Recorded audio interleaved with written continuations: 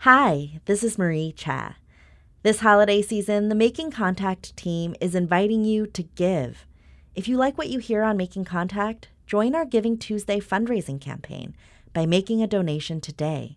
Just click the red donate button at our website, radioproject.org. With your support, we can keep producing the independent radio you value. We're giving thanks to you. Here's the show.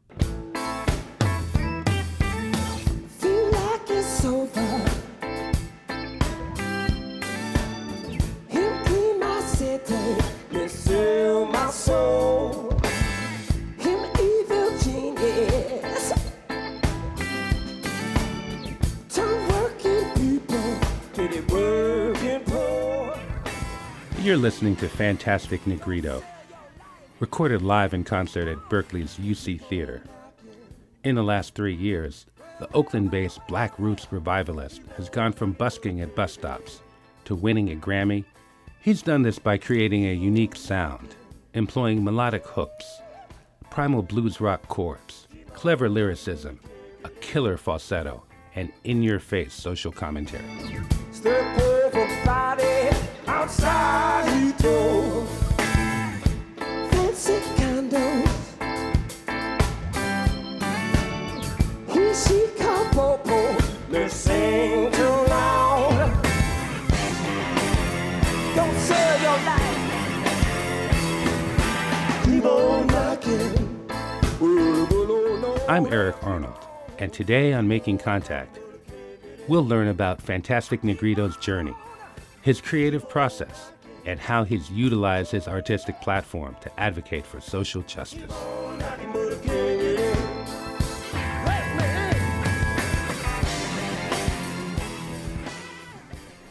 We begin in an East Oakland neighborhood called Funktown, where Negrito's story began. What we're seeing here, this was ground zero of a young Fantastic Negrito. When first time that I moved here was in 1980, and this was the park on Park Boulevard near East 18th. Everyone hung out here, all the kids, man, with basketball games, and all the pretty girls with their braids and beads. It just, in my memory, it was just like such a beautiful, colorful, black experience. And it was so different, Oakland, you know what I mean? It was like this city where it had its own language. It had such a rich history of music and art. Man, you could just feel it. I ran away. I'm gonna just be real. I don't want any kid out there to run away, but at 12, I came. I remember my dad, he got some house up here. Man, I came to this park, literally. I didn't ever come back home again. It's a true story. My dad died, I never seen him again. I ended up in foster care, but that was the magnetism. You could feel it. You could reach out of the air and eat it. That's what as a 12-year-old kid, coming from New England, I'd never experienced anything so powerful. When Negrito's father died, he ran away from home. Well, I ran away from home because I tasted these streets out here in Oakland, and it was beautiful to me, and it felt like a family. I felt disillusioned and like an outsider in my family because, my parents were very religious, and I just wasn't feeling that. But I found a group of kids who are still, to this day, my best friends. And Blackball Universe and Fantastic Negrito, we all did this together. I met these kids here, and it felt like family to me.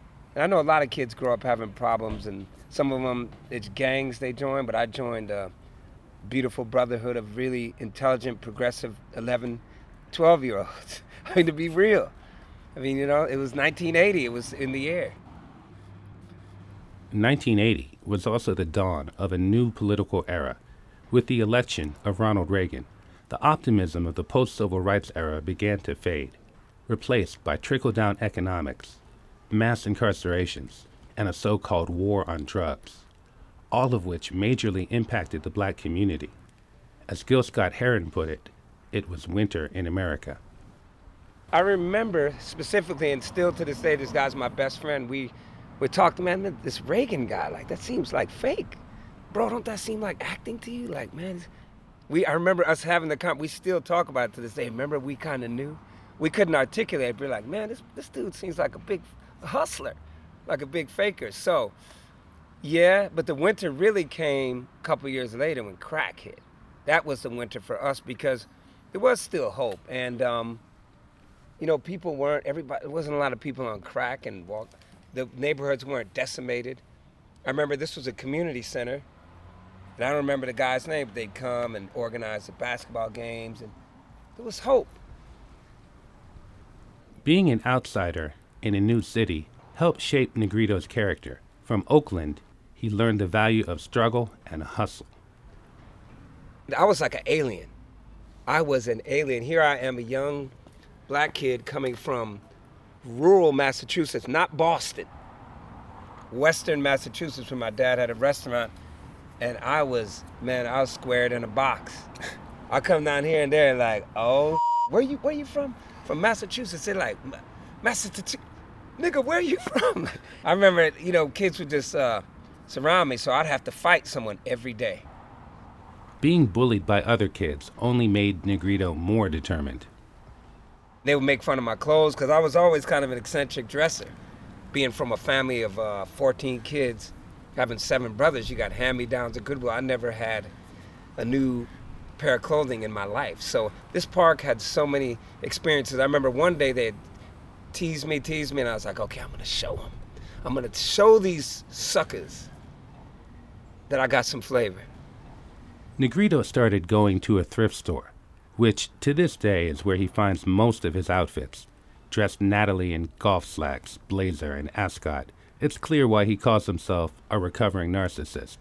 He sings about that in his song About a Bird.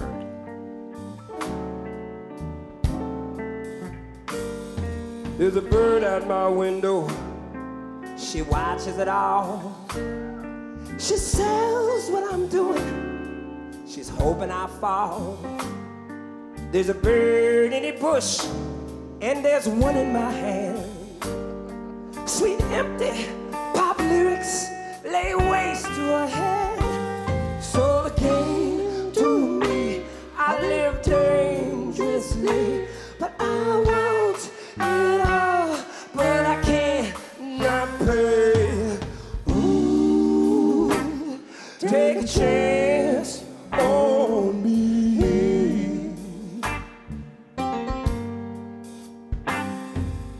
Ooh, take a chance on me.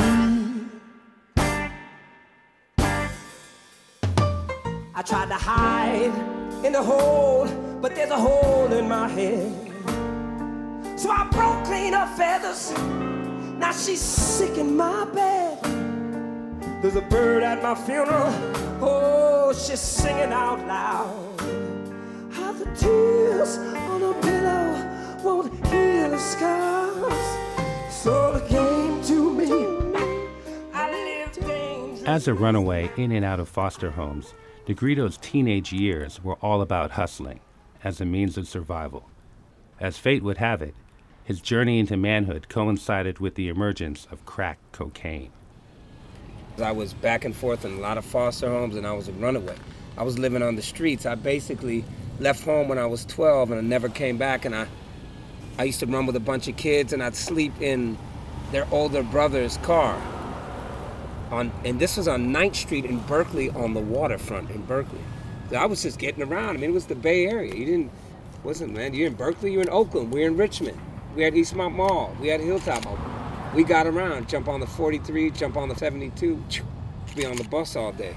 But what happened, I never forget it, man. It was like life changed overnight. One day, my best friend, he came to me, I think he had $3,000, and he pulled me to the side. I hadn't seen him in like a week.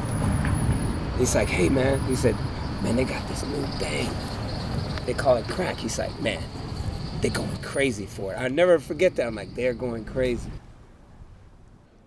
In the mid-'80s, the allure of fast money ensnared millions of urban youth, including Negrito. Though he resisted initially, Negrito eventually became a drug dealer, which elevated his status from riding on public transit to driving luxury automobiles. But then I remember cooking up my first batch of it on 32nd and San Pablo, which is on the cover of The Last Days of Oakland. because it took me a couple of years, because my dad was very conscious, and I thought, this is bad. I was like, this is gonna be like genocide. And I was saying that, and I was like, man, I'll just push weed. But man, I kept seeing how much money my peers were making, and eventually a couple of years later, I started moving it myself. But it really changed overnight. I remember there was one father like in the area. He was like respectable, and then he became a crackhead. And like I said, all the people that we were supposed to look up to, the conscious generation, it decimated them. Because I think they just felt hopeless. And I think that, as I look back on it now, that crack was an escape. But it made all of us young kids rich. We became very rich. And it was funny because it was almost like, okay, now you get to live the American dream, you young black men. You have cars, you can have women, you can have apartments, houses. And so that's what we were doing. That's what the values taught in this country was, that weren't really about community, they were about material things.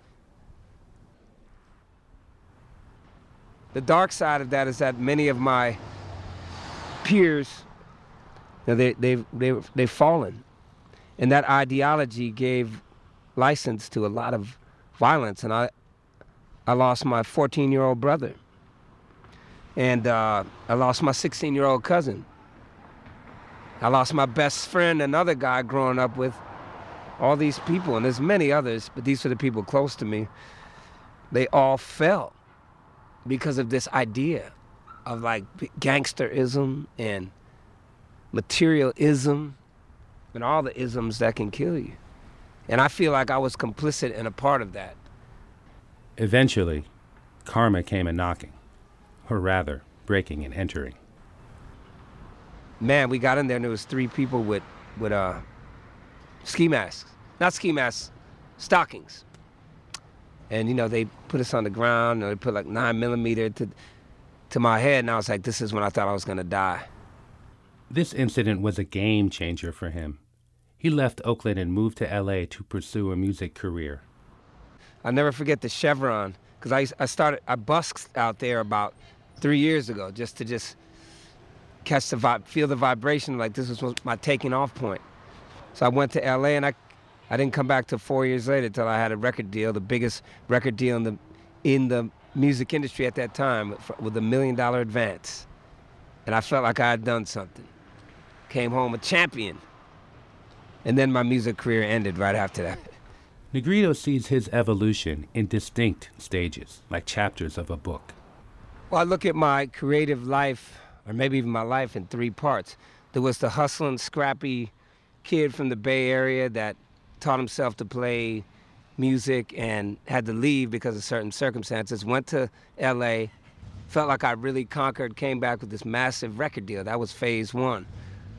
But within that, the context of all that happening, I lost it all because I didn't know how to function in the environment of corporate music. I didn't understand it. I was coming from the Bay Area. It just seemed like it was so pure to me. I didn't understand the commodification of the music, so I failed in that environment. So that was phase 1. Part 2 came when driving down the street in Los Angeles, Melrose Avenue.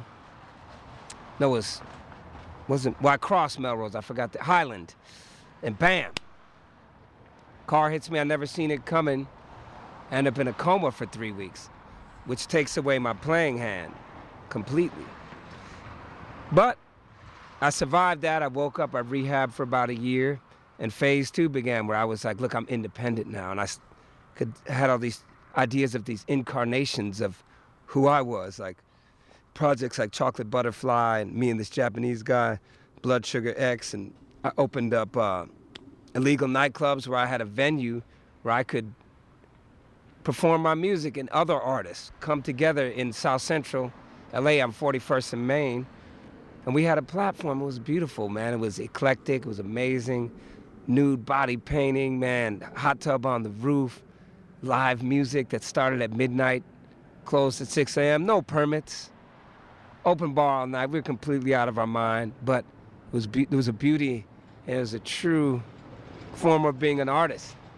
And that was phase 2.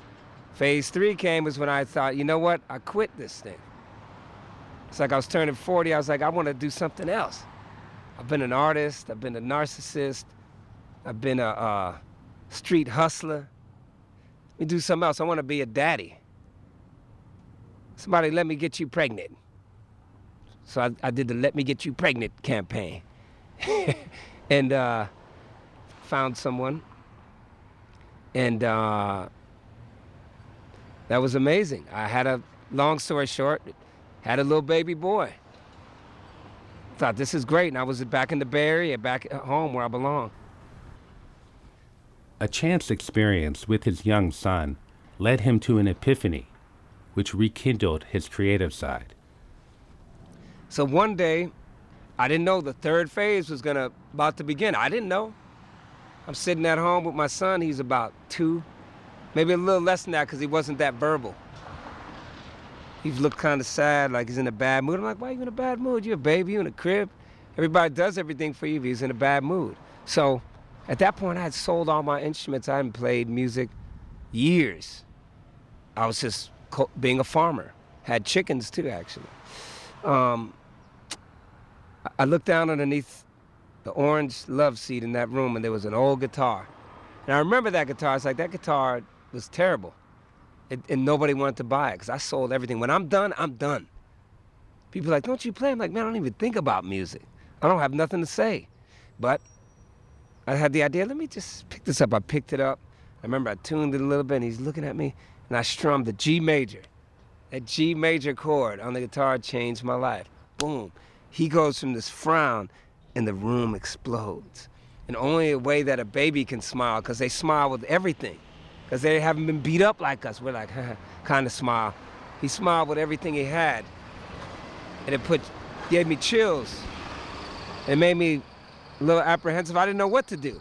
Like, I just played a G major. Why are you so happy? But then I thought, wow, music. In this very moment, I was like, this kid is telling me that this is the language of humanity.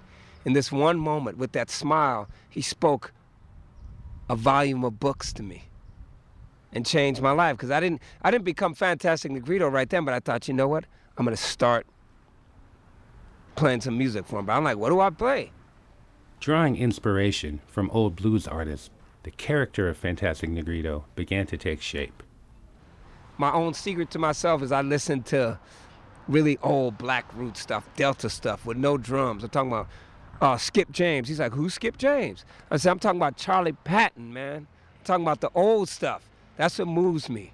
So one day I wrote this song, Night is turn today, oh, night is turn today, night is turn today, night is turn today, oh, night is turn today, night is turn today, oh, mama, night is turn today, night is turn today, oh, night is turn today, night is turn today, oh, mama, night is turn today. Well, I was walking in the darkness, I had not yet seen the light. I was sleeping with the bad ones. I thought I had won the fight. At the peak of my delusions, I left money, whores, and cars. Now I'm walking in the sunlight, broken, battered, bruised, and scarred, but I'm so happy. Night is today, oh, night is today, night is today, oh, mama, night is today, night is today, oh, night is today, night is today, oh, mama, night is today, night is today, oh, night is today, night is today. Just came like the spirit. It just hit me. Like my ancestors reached down and touched me. I could feel the power of this black roots music. And it was telling me, man, this is what you got to do. You got to tell people your story. You have a story. So I just went out to the streets, started playing these songs. You know, I only had a few chords down on the guitar. I was never a guitar player. Hit the streets playing it, and it seemed to resonate with just people getting off BART. People at Colonial Donuts, 3 a.m. in the morning. People over on the 15th Street galleries. Man, wherever you go in Oakland, you see me with a guitar, and I'm playing from my heart all night. One day I got back to my art gallery, and I just thought, boom, Fantastic Negrito. It hit me. And I just started calling myself Fantastic Negrito. I made some stickers. I'm Fantastic Negrito. I tell people there's only one Fantastic Negrito in the world. I Googled it, and it was me. And so then I decided to put an EP out. And I had Night Is Turn Today, oh Night Is Turn Today. That was my I put it out. I just got on Twitter. I didn't have no followers. Hey, Night Is Turn Today, Fantastic Negrito. People are like, what? Like that's kind of fly. That's kind of dope. And then I wrote a song called Honest Man. And then that's when everything changed for me. I was like, ladies, you heard about him. He's like Sasquatch, but you ain't never seen him. You ain't never met him. It's an honest man, but here he is. Mm-hmm, mm-hmm.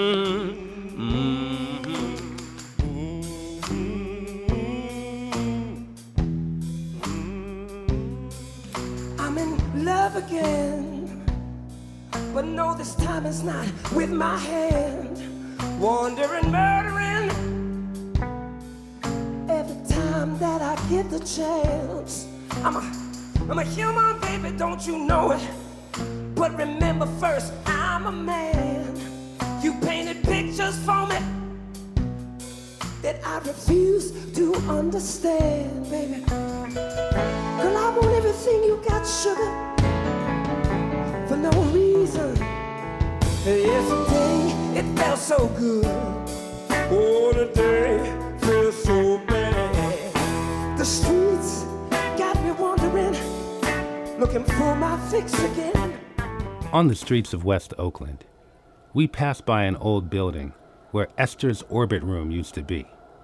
It's the last visible reminder of the legendary 7th Street Strip, the center of a thriving black music scene which was decimated by urban renewal. This is, we're in West Oakland near 7th Street, and this is Esther's Orbit Room. Now, I think like the 40s, 50s, man, this was, West Oakland was a mecca, was a haven for blues, jazz, soul music. So there's so many roots right here in Oakland of an amazing music scene that happened that really laid the groundwork for what was to come. But Oakland had a musical legacy from the beginning. West Oakland was thriving. Anybody who was anybody, you came through the Bay Area, you played at Esther's Orbit Room. And I lived out here in like 88 when I was doing a lot of bad things. So it was a turning point in my life where I was at a crossroads. Like, which way are you gonna go? You're gonna be in these streets selling, grinding and selling this dope, or you gonna be a musician? And I chose to be a musician. Thank God I did. Down the street, we arrive at an overgrown lot covered in graffiti. It's where Negrito shot the video for his latest single, Pushback.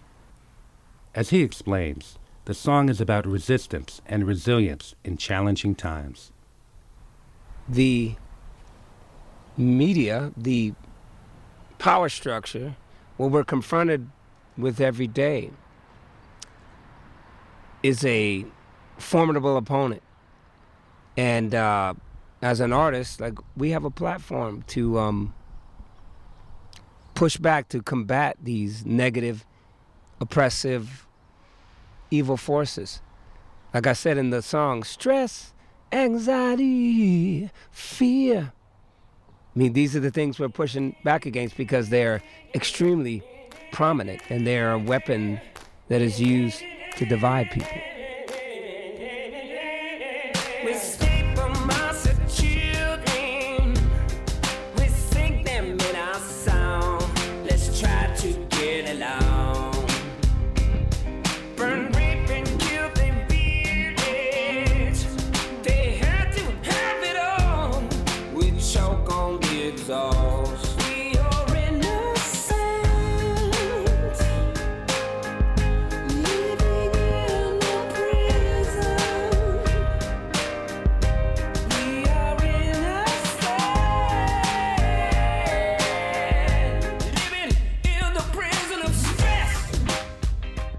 Negrito's album, The Last Days of Oakland, won a Grammy Award for Best Contemporary Blues Album.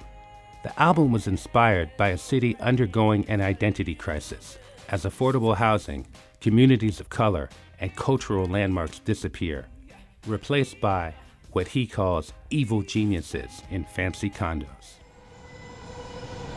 My mother didn't like the name of that album. She's like, oh my God, it's so morbid. No, but I thought the opposite. I thought, you know what? You have to accept that something is gone in order to start over and start something new. It's done. That Oakland was amazing. My God, what it produced was unmatched. It was an incredible time.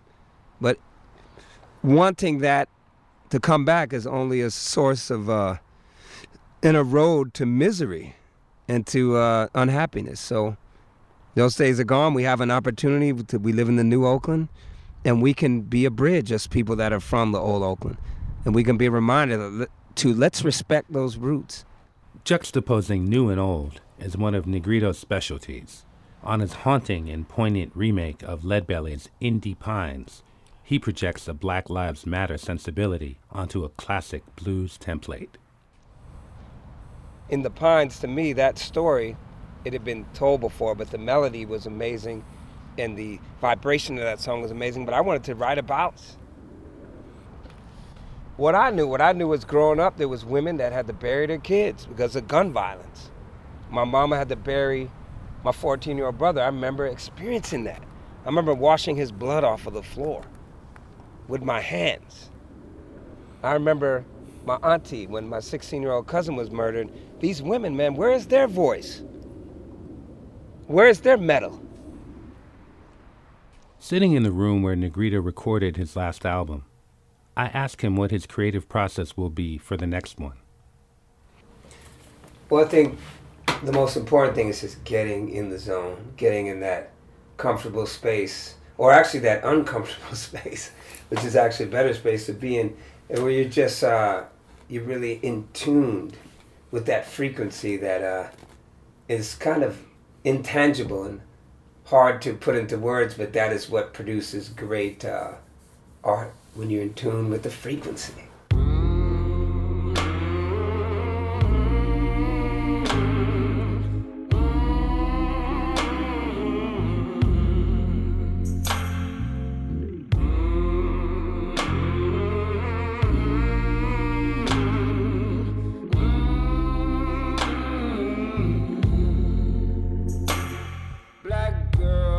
Black girl, don't lie to me. Tell me, where did you sleep last night? In the pines where the sun don't shine. I shivered the whole night through. Black girl, where will you go? To the place where the cold winds blow. Negrito's artistic evolution both parallels and contrasts Oakland's changing dynamic.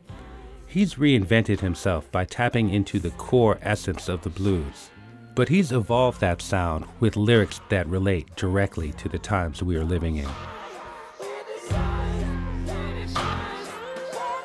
That's it for this edition of Making Contact. You can learn more about Fantastic Negrito and find links to his music at our website, radioproject.org. You can also check out past shows, subscribe to our weekly podcast, and make a difference by supporting our work. If today's show raised questions for you, share the show with a friend. You can find us on Facebook and Twitter, where our handle is making_contact. Special thanks to Fantastic Negrito and the entire Blackball Universe crew. Today's show was produced by Eric Arnold, Anita Johnson, and Marie Ch. The Making Contact team also includes Lisa Rudman, RJ Lozada, Monica Lopez, Vera Tykowska, and Sabine Blazon. I'm Eric Arnold. Thanks for listening to Making Contact.